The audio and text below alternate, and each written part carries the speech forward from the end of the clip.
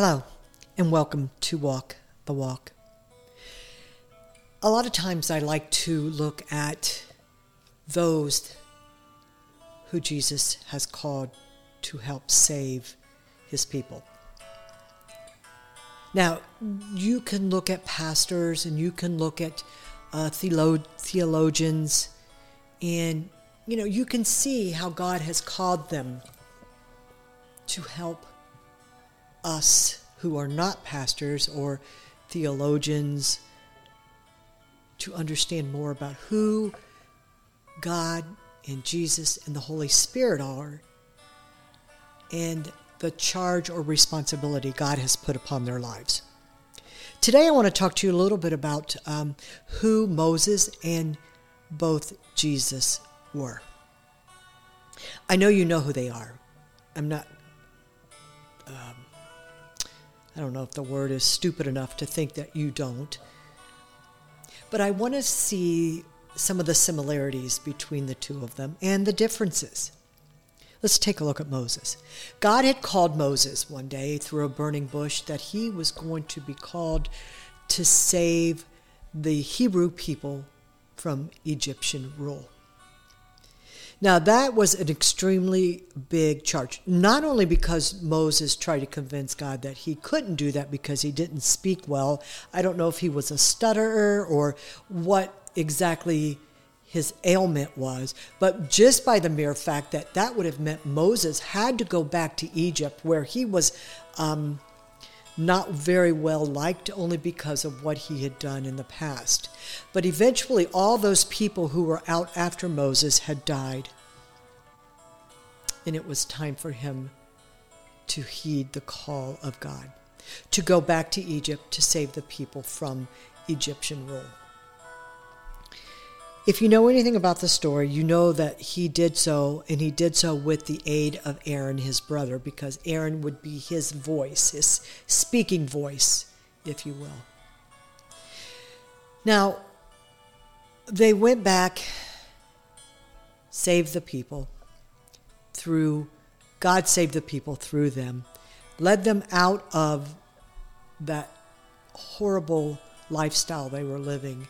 I'm not even sure they even knew they were living such a horrible lifestyle. I think sometimes we get so used to our surroundings and our upbringing that we don't even see things as being different. I'll give you a good example of that is for people that we served back at our church, many were homeless and lived a life of using drugs. And I never understood it. I never understood why they continued to live in that lifestyle year after year. And they would come back to us at the church, and you would see the same faces year after year. And we were there for many years. And we got to know some of these people. And there were people who formed committees who wanted to help these people. Give them a home, give them food, give them clothing, give them shelter. All of these things, people felt a heavy burden to provide for some of these people. And I think that was that was honorable on their part. But we would see people who did not want these things. They weren't looking for a place to live. They had a place to live. They lived under the bridge or they lived on the street. They had a place to live. Now, for you and I, that would be like absurd. But for many of these people, that was just the way of life. That's what they were used to. They had no desire to own anything that some people wanted them to own. It sounds bizarre, but it's just becoming accustomed to your surroundings. I digressed a little bit there, but I just think that was important to talk about. Some of these Hebrew people just knew nothing. They were living there for 40 years. 40 years could have been a lifetime for somebody who could have been born there and died there, or born there and lived there until the age of 40, until they were brought out of the land.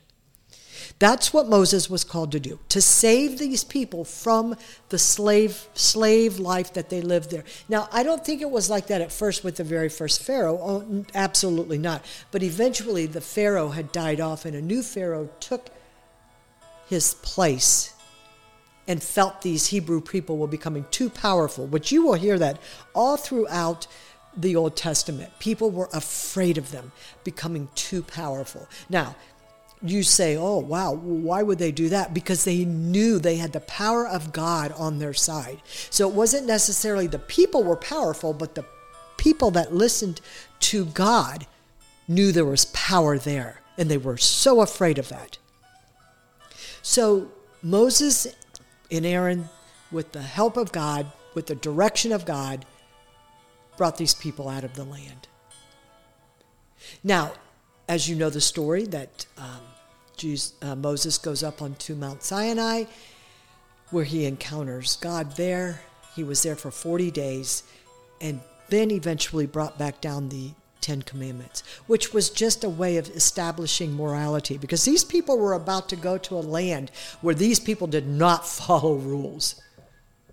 There were no rules there to be. The lands that they were about to take over were some of the harshest people, evil people around. And God did not want them to have to go into that land, so he wanted them to go in strong with the 10 Commandments.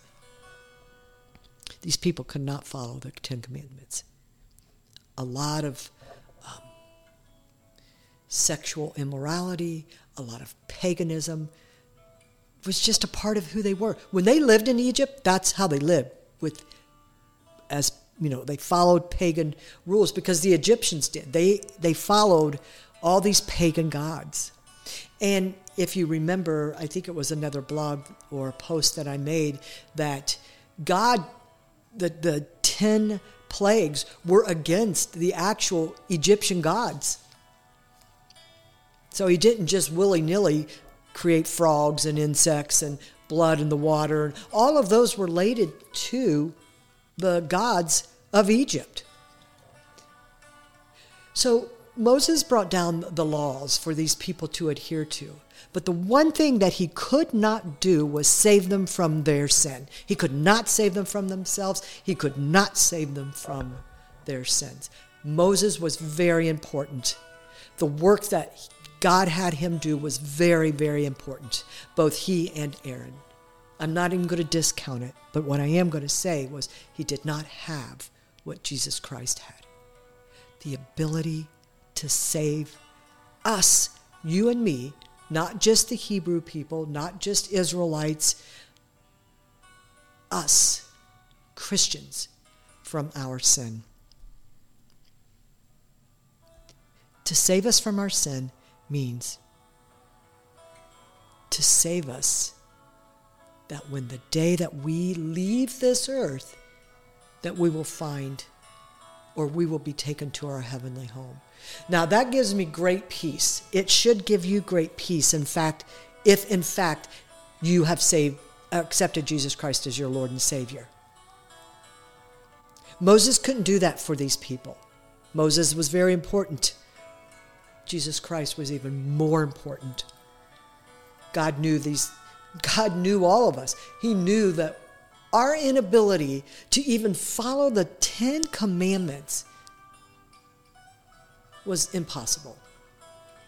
God sent Jesus to save us from the impossibilities of our life, to save us from our sin.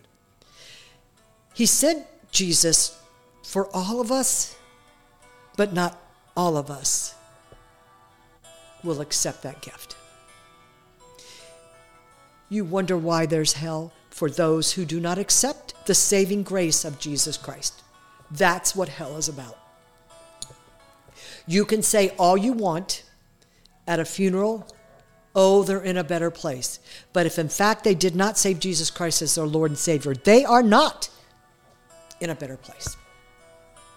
I know that does not give you comfort. It does not give me comfort to know that possibly some of my relatives did not accept Jesus Christ as their Lord and Savior.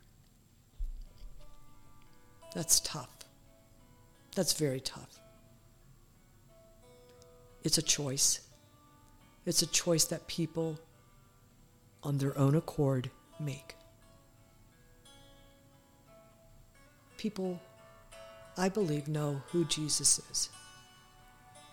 I just don't think Some people choose to believe who he is.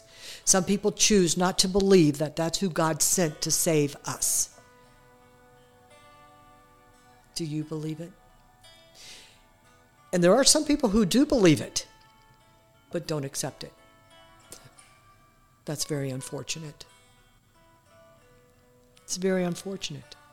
When you go to heaven, if you've accepted Jesus Christ as your Lord and Savior, when you stand before God, Jesus Christ will be standing in between you and God, and what God will see is Jesus standing there. You will look like Jesus to God because you have accepted him as your Lord and Savior, that you believe in him, that you know he went to the cross, he died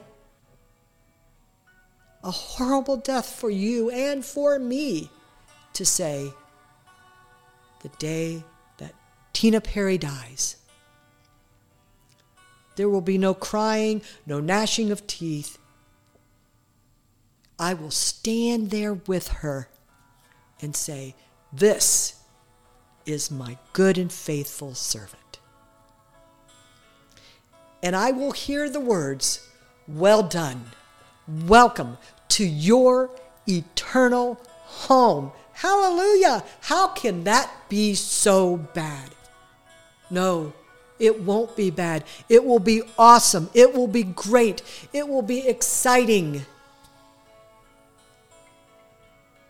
And all you have to do is accept him as your Lord and Savior. Know that he died on the cross for you. Know that he came here to save you and to save me from our sins. Oh, Jesus, that gives me the biggest God bumps ever. Are you also going to hear those words? Well done, good and faithful servant. Come on in. This is your eternal home.